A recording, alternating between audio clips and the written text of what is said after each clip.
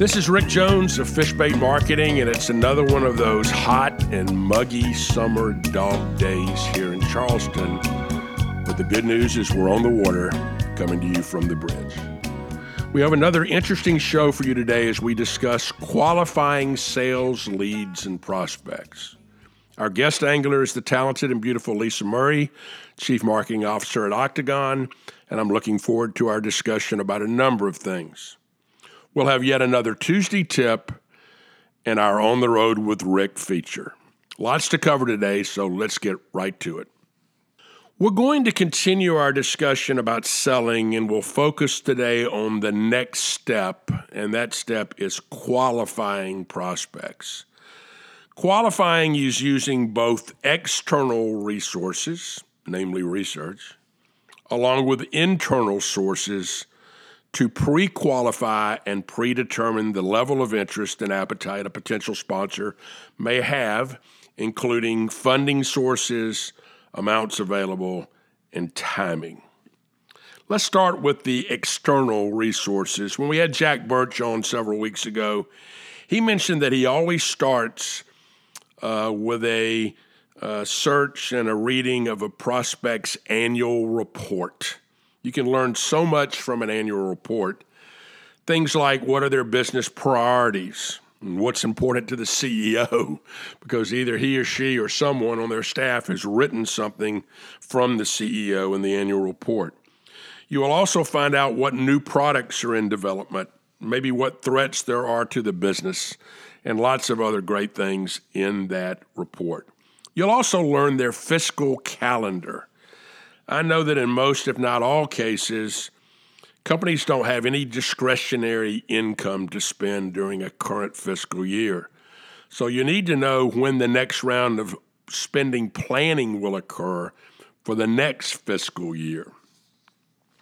After you read the annual report, you can then Google the company and read what other publications are saying about that company. Then you need to do the same thing with their primary competitors. Go get an annual report of their competitors and see how they compare. Google their competitors and find out what people are saying so that you begin to look at the differential between their brand and other brands in a similar category. The next thing you can do is search on LinkedIn to see details about their key personnel, those people that will be involved with making those marketing decisions. If you sold to that person before, I hope you're using a filing system kind of like our McKay 66 questionnaire that we talked about earlier. Another thing to look at is the timing of the person that's going to make the decision. I find that anytime you get a new person in the job, they're looking for new things. And that's a great time to get to them. I usually try to send a note immediately to someone that's gotten a new job, tell them congratulations, and that I'd like to give them about 60 days to get comfortable in their job and then come see them. And most of the time they agree to that. They agree to the fact that I've given them some breathing time to kind of find out where the bathroom is at their new job and find out what's going on before I come in and talk to them a little bit about the business. The next thing you need to do is evaluate every other sponsorship that prospect is doing. You know, we talked earlier about icing, about putting icing on the cupcake. Can you find out if they're already doing something? Maybe they're already a sponsor of college basketball, and so you're going to bring them an asset related to college basketball. We talked about balancing.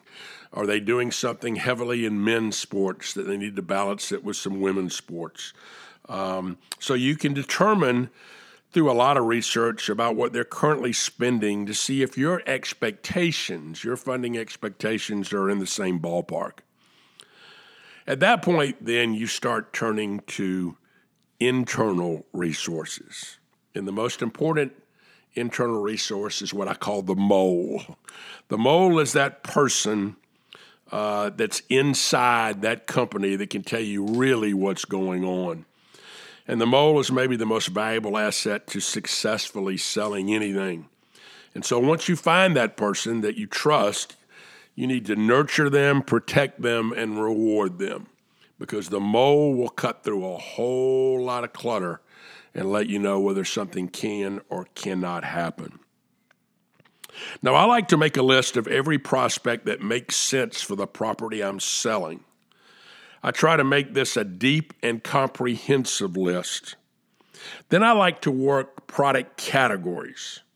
I like to go deep in a category. For example, if I'm trying to find a beer sponsor, I'm going to be talking to Constellation. I'm going to be talking to Heineken. I'm going to be talking to Anheuser-Busch. I'm going to be talking to Miller Coors.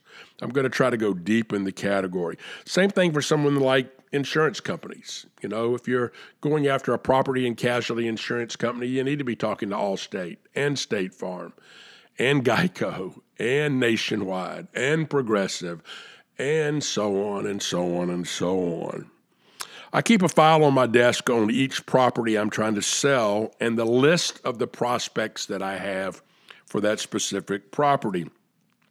I told you earlier about my 5-5-5 system, where I've got 5 that I'm trying to marry, 5 that I'm dating, and 5 that I'm winking. Well, once I need to put someone new on the wink list, they're already in the file. I just go to the file and say, what property do I need to add more prospects to? And I add that to my wink list. Let's take, for example, the Grand Ole Opry, one of our clients. I have a list of over 40 companies right now I feel that the Opry is perfect for them. So I have a pool to go back to in my sales process. I also do 2 other pre-qualifying things. And let me give you some context around that. Historically, when I've sold sponsorships, I have sold about 1/3 of those annually directly to corporations, about 1/3 through one of their agency partners, usually a sports and entertainment marketing agency, and 1/3 through a media partner like CBS or Turner or ESPN. So the 2 things that I like to do to pre-qualify is every year I'll visit the leading sports marketing agencies like Octagon or MKTG or GMR or Bespoke, lots of others, to show them what we've got. You know, what's in our tackle box, what kind of assets we've got, what kind of properties we represent. I also try to do about 12 companies that have bought from me historically to do the same thing every year, to come in and say, I'd like a half hour of your time just to catch up and show you what I'm doing and to learn a little bit about new things at your company. And so those 2 things help me pre-qualify, because an agency may say, hey, Rick, we got a new client. They're very interested in music. Let's talk about some options in country music. Or a corporation may say, hey, we've got a new initiative that we're after, a certain targeted segment, and you may have some properties and assets that would reach that segment for us. For media companies, the best thing that can ever happen to us is for them to send me what we call an agency brief, a media brief. A company will say, this is what we're trying to do with our media. And then I'm there again trying to not sell them a cupcake, but sell them icing on a cupcake. They're going to make a commitment to college football from a media standpoint. Can I sell them an asset that makes that work even better?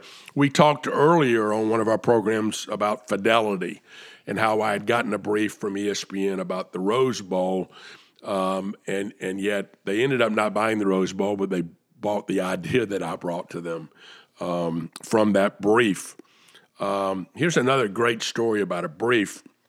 We've talked a lot recently about the Olympic Games, and then the 1996 Olympic Games, Advantage International, which became Octagon, at the time had BMW as a client, still has BMW as a client. Well, the brief had nothing to do with the Atlanta Olympic Games. The brief was the Americanization of the brand. Okay, BMW, traditionally a German company, headquartered in Munich, was building cars in Spartanburg, South Carolina.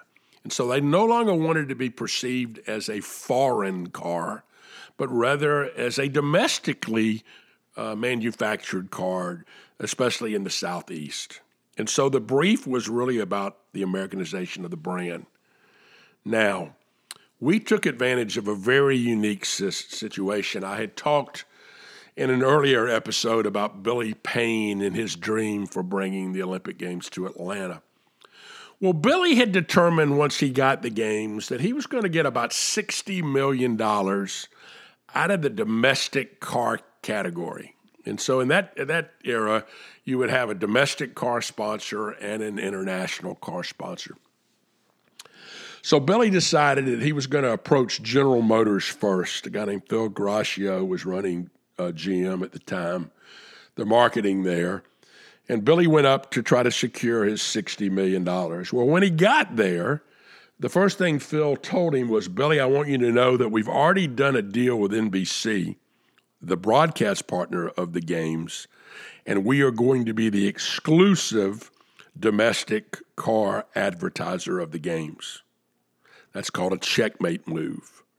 Because at that point, if Billy sold it to Ford or to Dodge, Chrysler, they couldn't advertise in the broadcast of the games.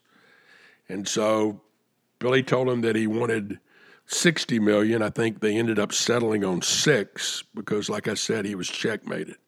So I knew that story. And I realized that maybe the best thing for the Americanization of the brand for BMW was to be part of the Olympic Games in Atlanta. And knowing that, we made an interesting observation. General Motors, largely Chevrolet, had always been the lead car on the torch relay. And if you know anything about the torch relay, that's where it travels around the country, and people carry an Olympic torch for about a mile, and then they hand the torch to somebody else. Well, every time you do that on a street, it's preceded by an automobile. And in previous years, it had been preceded by a Chevrolet. Well, when we went to negotiate the Olympic sponsorship, and my buddy Bob Heisner, who's been on the show earlier, was really responsible for this, a key ingredient was that the lead car of the torch relay would be a BMW. Not only a BMW, but a red, white, and blue painted BMW from Spartanburg, South Carolina. Well, Billy Payne had been screwed by General Motors, and he was very happy to accept those terms. It made GM really, really mad, but hey, business is business. And so this is a great case of an agency brief ultimately leading to a brilliant idea and a brilliant activation element that really did pay off the Americanization of the BMW brand. In all cases, whether I'm talking to a company or to an agency or to a media partner, I always try to bring something of value to them. Some sort of insider information, some sort of analysis or a point of view on an issue, maybe even some competitive information that you've discovered. The better you qualify, the more success you will have.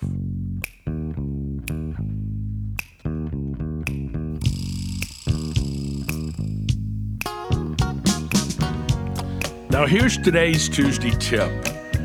When I hire someone, I like to recruit what I call a personality profile. I'm looking for somebody that has played a team sport or been a member of the marching band, or maybe it's been in a play at some point. You know, our educational system's kind of interesting. Watch small children play together. They do a great job, and then something terrible happens. They go off to first grade, and their teacher says, Billy, we do our own work here. And so for the next several decades, they're told to do their own work. But the truth is, when you get out into a job, you have to not do your own work. You have to learn to play together.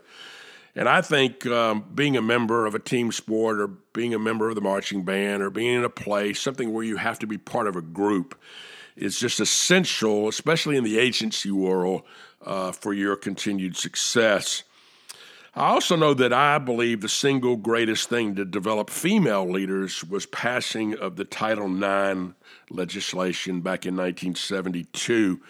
That legislation did a lot of things for women, but one of the things it gave them were equal opportunities to compete in sports. And the proof is clearly in the pudding. Our success of our Women's World Cup team recently and other female athletes shows that Title IX was a great facilitator for women to be more successful. It's also done the same for women in the business of sports and entertainment. Women who've competed in a sport are the profile I'm looking for because they have the right stuff. and you should be looking for them too.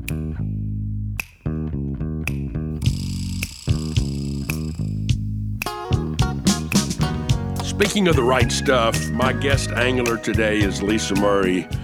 Lisa and I go way, way back to 1985 when we were both working at Conan Wolf, a PR firm in Atlanta.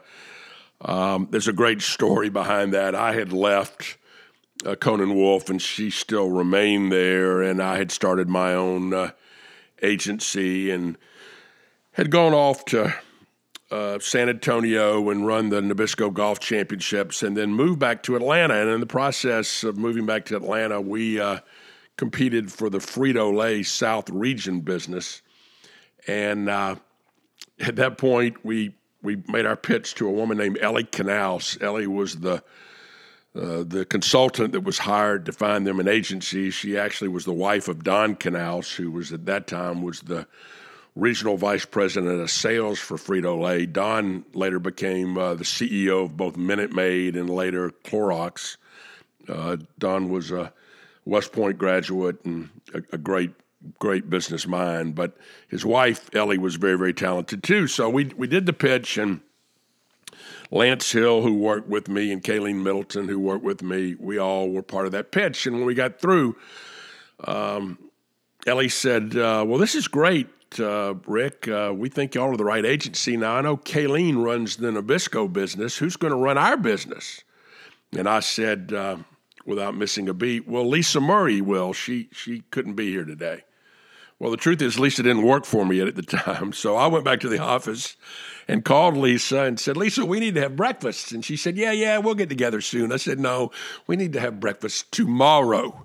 And so we had breakfast. She went back to the office and quit and became my partner at the strategic group. And then in 1994, we actually sold the business to Advantage International. And then Advantage was bought and became part of Interpublic Group as Octagon. And Lisa has stayed at Octagon for over 25 years and is one of the leading females in sports and entertainment marketing. She's worked on major sponsorship programs for people like MasterCard, Allstate, Cisco, and a myriad of others. And she now finds herself both working and developing the young people at Octagon and also promoting the successes of Octagon. So let's welcome a true pioneer to the bridge, Lisa Murray.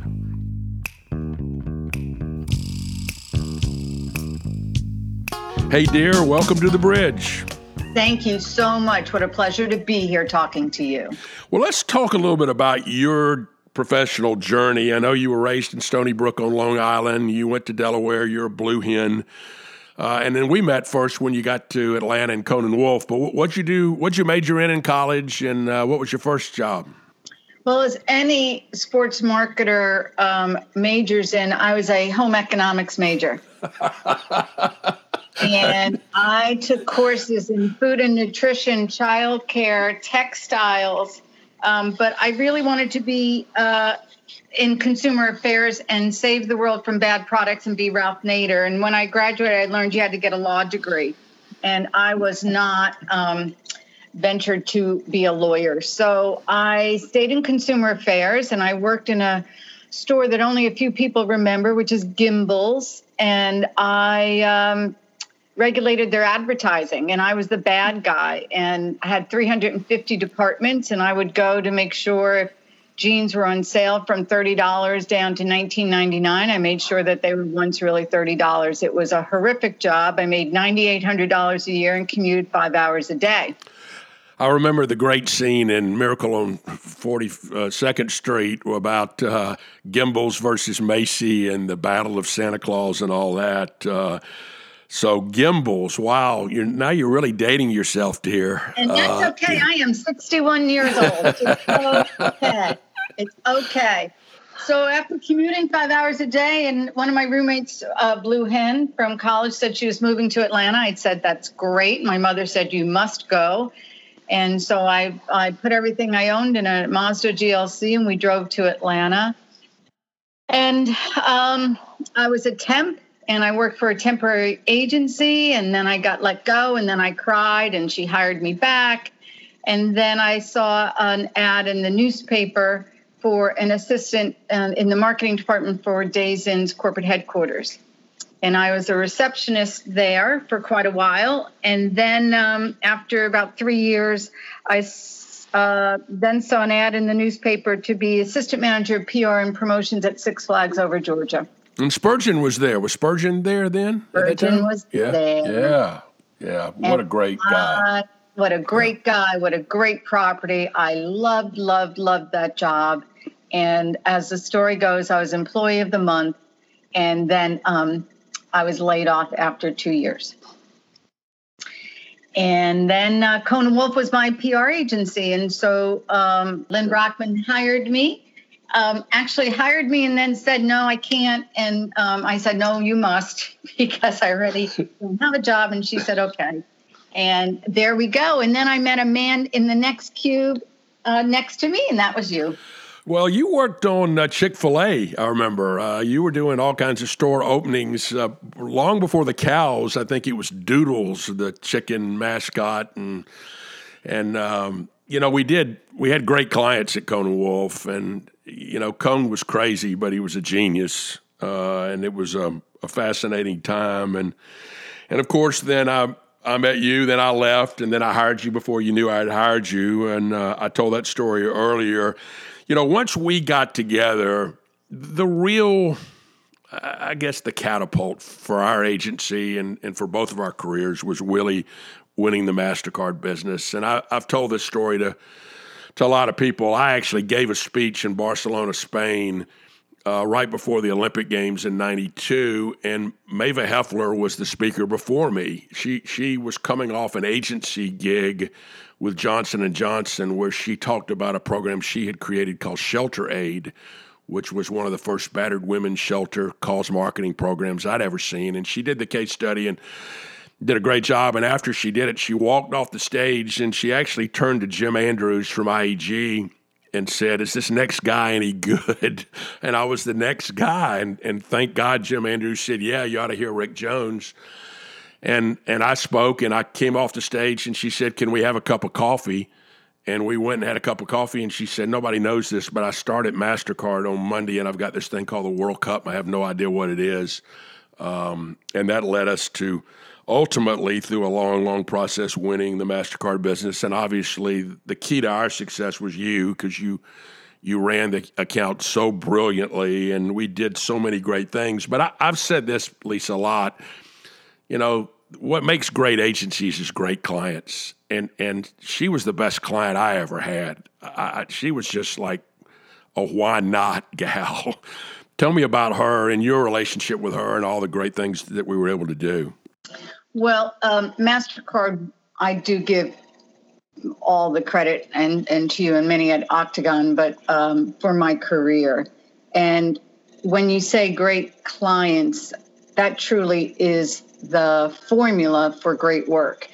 And she and so many others at MasterCard, and I have to say so many of my clients, give you the freedom to create and do while paying attention to the parameters of their corporate values and objectives and all of that. So many clients just want you to do exactly what they want you to do, and then why pay us? But Maeva and really, I'm so blessed with all the clients that I have, give you that ability to do what you get paid for. And yes, you have to be flexible, and you have to change, and budget is a element to this, and so many other things have to come into place. But to have that partnership, it was never an agency-client relationship. It was a partnership. It was a family. It was give and take. And when you do that partnership, the best of both parties rise above. Yeah, she was great about giving you the right to be wrong. I mean, you could fail. I remember I did a dumbass thing with Formula One with MasterCard. It was just idiotic. And she just, no problem. We learn, move on. And that's pretty rare today. But I tell a lot of young people, you don't learn from success, you learn from failure. And she allowed it. At the same time, we had great success. The World Cup program was the first program written up by the Harvard Business Review as a sponsorship program, and I'm still very, very proud of that. And it was just an interesting time. Now, you've been with Octagon now 25 plus years, and I'm just amazed at what I call the sustained excellence at Octagon. Y'all get clients, you keep clients, and I think it's a tribute to continuity. While you have a lot of new people, you've had a lot of people stay. I also think it's a big reason is Rick Dudley's leadership. He's a guy that I have great admiration for. Feel like he's probably the best agency head I've ever seen. You've worked for him for a long time. What makes him so special, and what do you think has contributed to Octagon's sustained excellence? Yeah, one thing I'm going to comment on, just what you said before, is people don't take risks as much as they used to. And when you and I were younger, when we had MasterCard in those early years, we were allowed to take risks.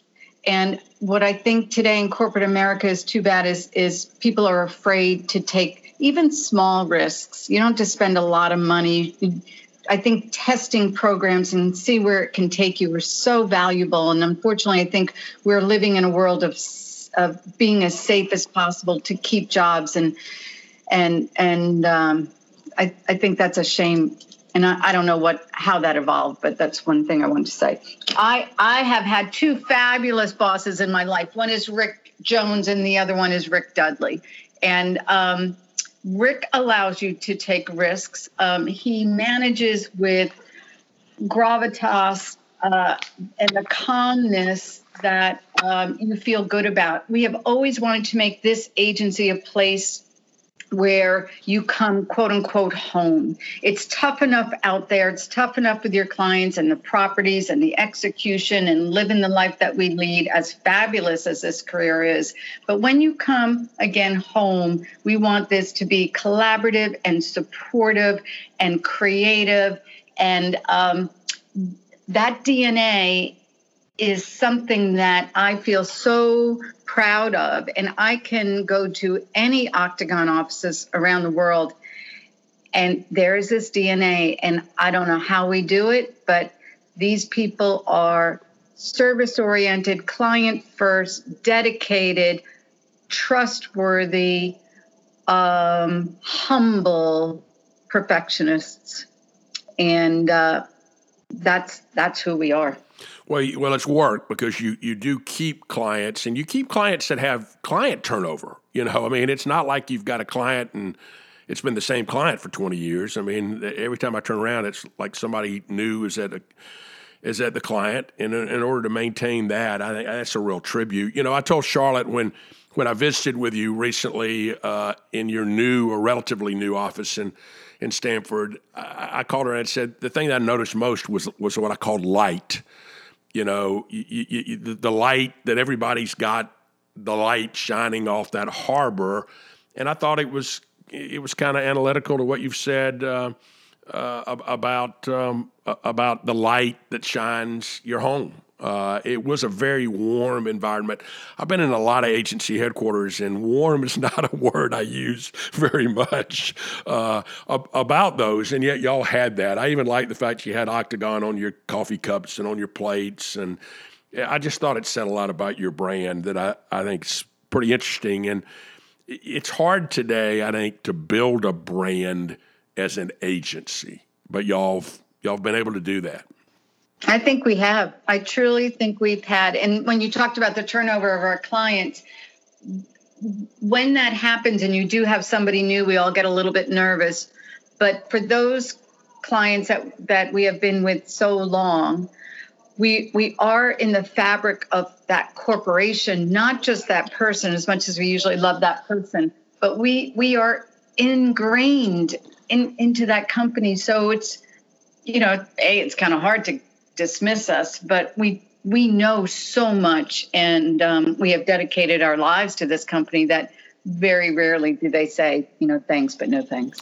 Well, you've had an amazing career, and you've had the opportunity to travel the world and go to lots and lots of events, both sporting events and entertainment events. What would be your favorite event and why? I think, even though this also dates me, in 1996, it was the European Championships in England, if you remember, and that was this perfect. I don't want to say it's a perfect storm because there was nothing negative. It was just the best. And the reason it was the best was our client, again, it was MasterCard, who had a healthy budget, really point on objectives, exactly what they wanted to get out of this event. It was a perfect blend of sports and entertainment. We did concerts with The Who at the same time as opening ceremonies. It had cause, it had every element in the marketing cycle. The agency partners, there were so many different agencies, was a family. The client and us were a family, and it was brilliant. And using a word that they use in the UK often for normal stuff, to me, this was brilliant. And absolutely loved the event. And that is the pivotal one. But you know what? You could throw me in front of a NASCAR race or a PGA tournament or a small youth soccer event, whatever it is, and I love it. And as long as we have exceeded our clients' expectations, to me, that is a great day. So I don't always need the big things. Just those little things that meet the objectives of the clients is a good job. Well, I want to switch gears a little bit and talk about women in the business. This was such a male-dominated business when we both got started. Rarely did you see, females in senior positions, and yet, thankfully, that's changed. I've told people before that when I was at Advantage, the joke was you were either one of Harlan Stone's boys or you were one of Rick Jones's girls, because I felt like women did a better job. They checked their ego. They were more collaborative. But you've been a great role model for so many women at Octagon and other places. Talk a little bit about the impact that women have had in the sponsorship business.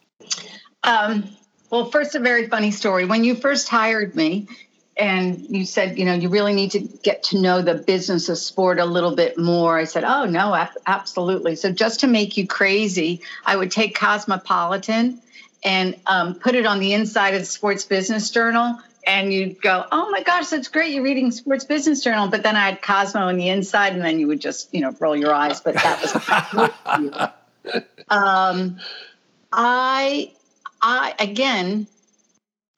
I never took this whole male-female thing seriously. I always thought if you did a great job, male or female, you were going to do well. And I was hell-bent on doing a great job. You allowed me to go anywhere, do anything. You sent me to the Middle East. I went to Hong Kong. I went anywhere. It didn't matter whether I was male or female because I had a job to do. So there's certainly women who have been inhibited by being female. I was not one of them. And I know there are horrible stories, and I am very sympathetic. I was fortunate to have leadership that allowed me to, again, exceed expectations. And I do like to think that no matter what career you have, if you are great, most of the time, it should serve you well. Let's talk about that for a little bit more, because I am worried. Now I'm dating myself and acting like a fossil, but it takes a little more effort to be great than good. Good work is not good enough, and we've both believed that. Do you feel like today that there's still the drive by folks that you work with to really, really be great? Mm-hmm. I do. I think what you and I are both experiencing is great can be achieved. What we think great is hard work, being out there, go. That's the only thing we know. But what we're not as open to is that great work can be achieved without that intensity. And when we have summer Fridays, or people can work remotely, right? People can work from anywhere. In our old-fashioned brains, we're going, I hope they're working. But people are achieving great things, but in a different way. So you and I in our 60s have to be a bit more open to how people are working, because it doesn't mean greatness isn't being achieved. It's being achieved in a way that we're not used to. Well, yeah, I agree with that. When we moved to Guatemala 19 years ago now, which is crazy, I decided at that point, if I was going to live on an island, if you work for me, you could pretty much live where you wanted to live and work where you wanted to live. And so we've been a virtual agency, for the last, 19 years. And it takes a level of trust that you're measuring outputs and not inputs. And we do have a saying, I gave T-shirts away a few years ago that said, we don't check homework for adults. And so you got to surround yourself with adults that be able to do that. But I agree with you, and I hope the people that are listening today realize that, there's more than one way to do anything. Everybody thinks this is the only way. Well, that's not true. There's a bunch of ways to do things, and you got to find the ways that work for people beyond your way.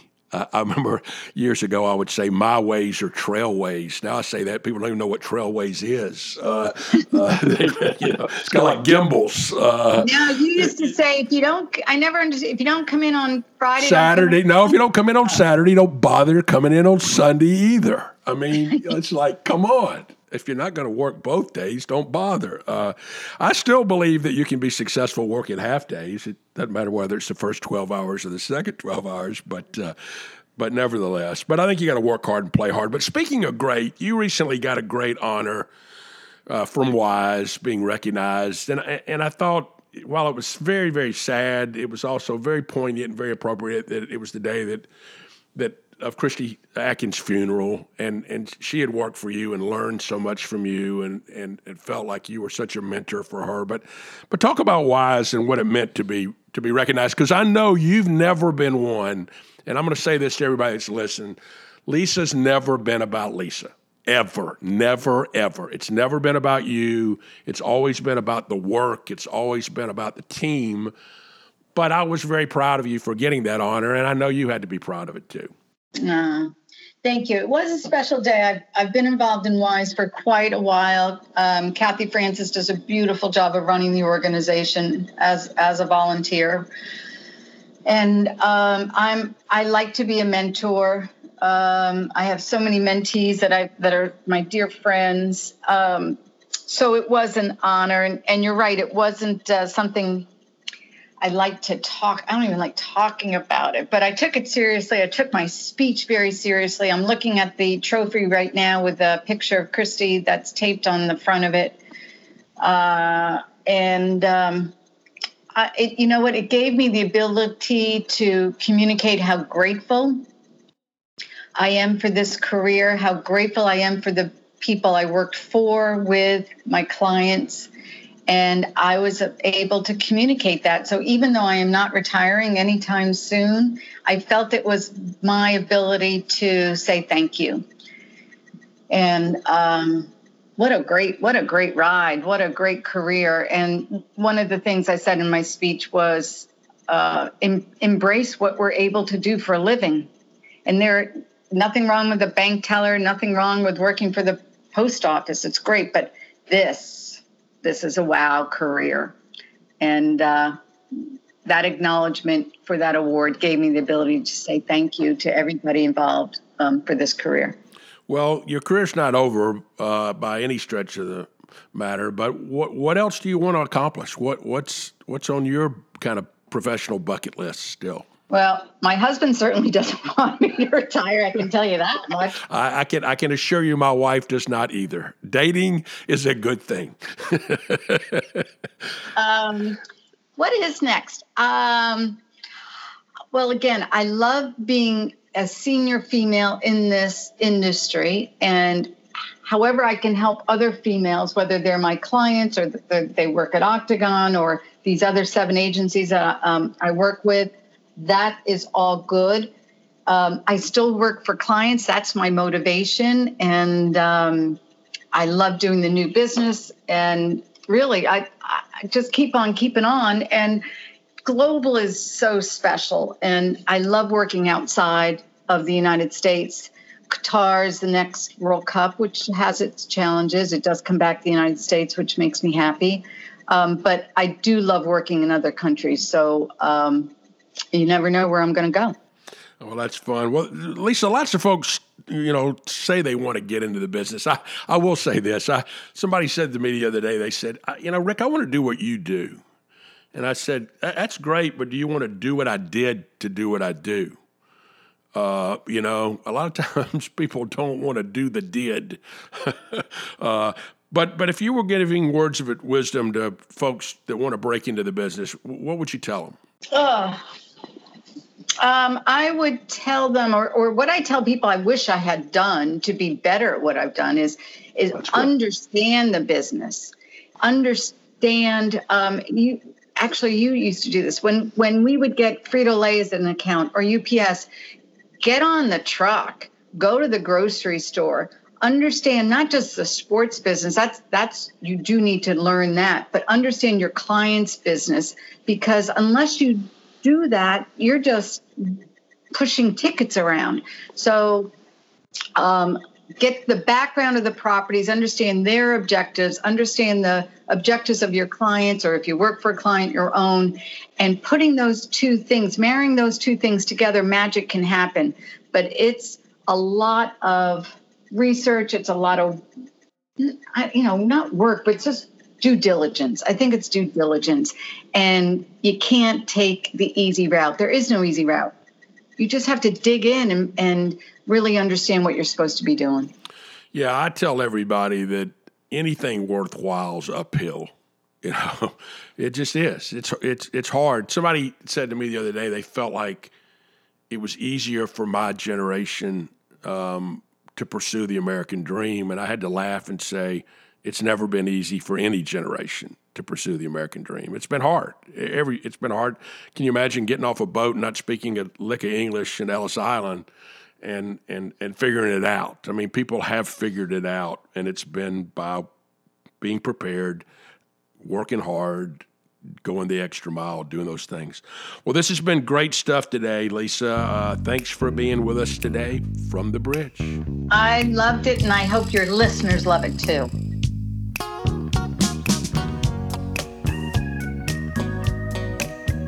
It's time to get back on the road with Rick. One of my favorite road food trip places is a place called Neptune's Net, just north of Malibu. It's on the Pacific Highway, still in Los Angeles County, but it's really, really close to the Ventura County line, so it's pretty far north. They've been in business since 1956. When you go there, you'll see a lot of motorcyclists gathered there, but it's not a biker bar. It's really a family-friendly kind of place. What they're known for is great West Coast seafood. You get in one of two lines. The first line is all about steamed seafood. They have clams, oysters, lobsters, shrimp, and Dungeness crabs. They also have fabulous salads and wonderful chowder. Then you get in the second line. That's where you can get fried and grilled seafood. Fish, shrimp, scallops, calamari, clams, fish and shrimp tacos. They have great coleslaw. They've got pretty good fries. They're not the best I've ever had, but there's a lot of them. But they also have really good onion rings and terrific sweet potato fries. You can get a cold beer, a glass of wine, maybe a soft drink. You eat everything on a picnic table, usually sitting with somebody that you've just met. It's really a true roadhouse along the California Coastal Highway. You should get there late afternoon to watch the sunset over the Pacific. It simply doesn't get any better than that. Neptune's Net. That's our show for today, and it was a good one. Thanks to my dear friend Lisa Murray for being a part of it. We hope to see you again next week from the Bridge.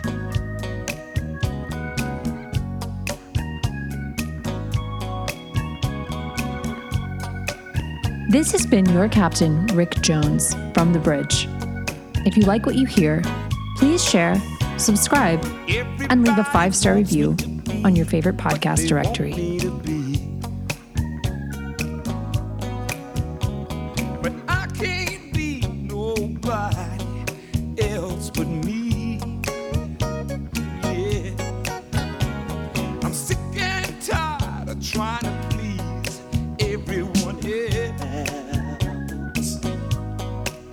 I'm gonna take me some time, steal away and please myself. I'm gonna walk away and won't look back. If anybody asks where I'm at, gone fishing, wasting some time, gone fishing, leave my troubles behind.